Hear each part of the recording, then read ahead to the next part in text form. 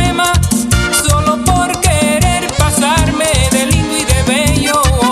Compadre, 3 novias conseguí, muy lindas todas, yo me creía ser por ello el papi del mundo.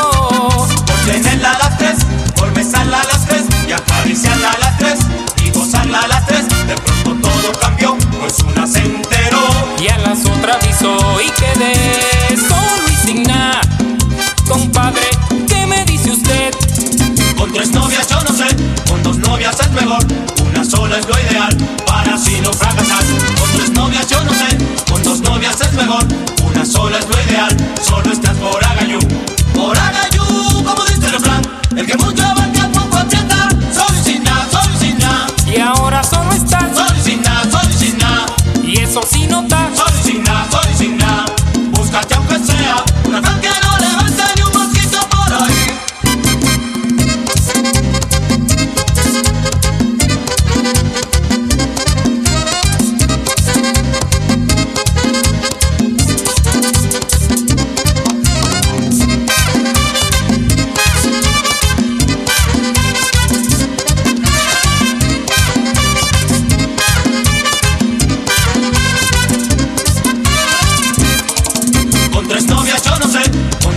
Es mejor, una sola es lo ideal, para así no fracasar.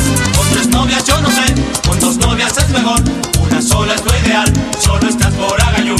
Por agayú, como dice el refrán, el que mucho abarca poco aprieta, solo y sin nada, solo y sin nada. Y ahora solo estás solo y sin nada, solo y sin nada.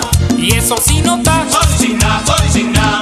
Búscate aunque sea una fan que no levante ni un mosquito por ahí, solo y sin nada, solo y sin nada. Y ahora solo estás solo y sin nada, solo y sin nada.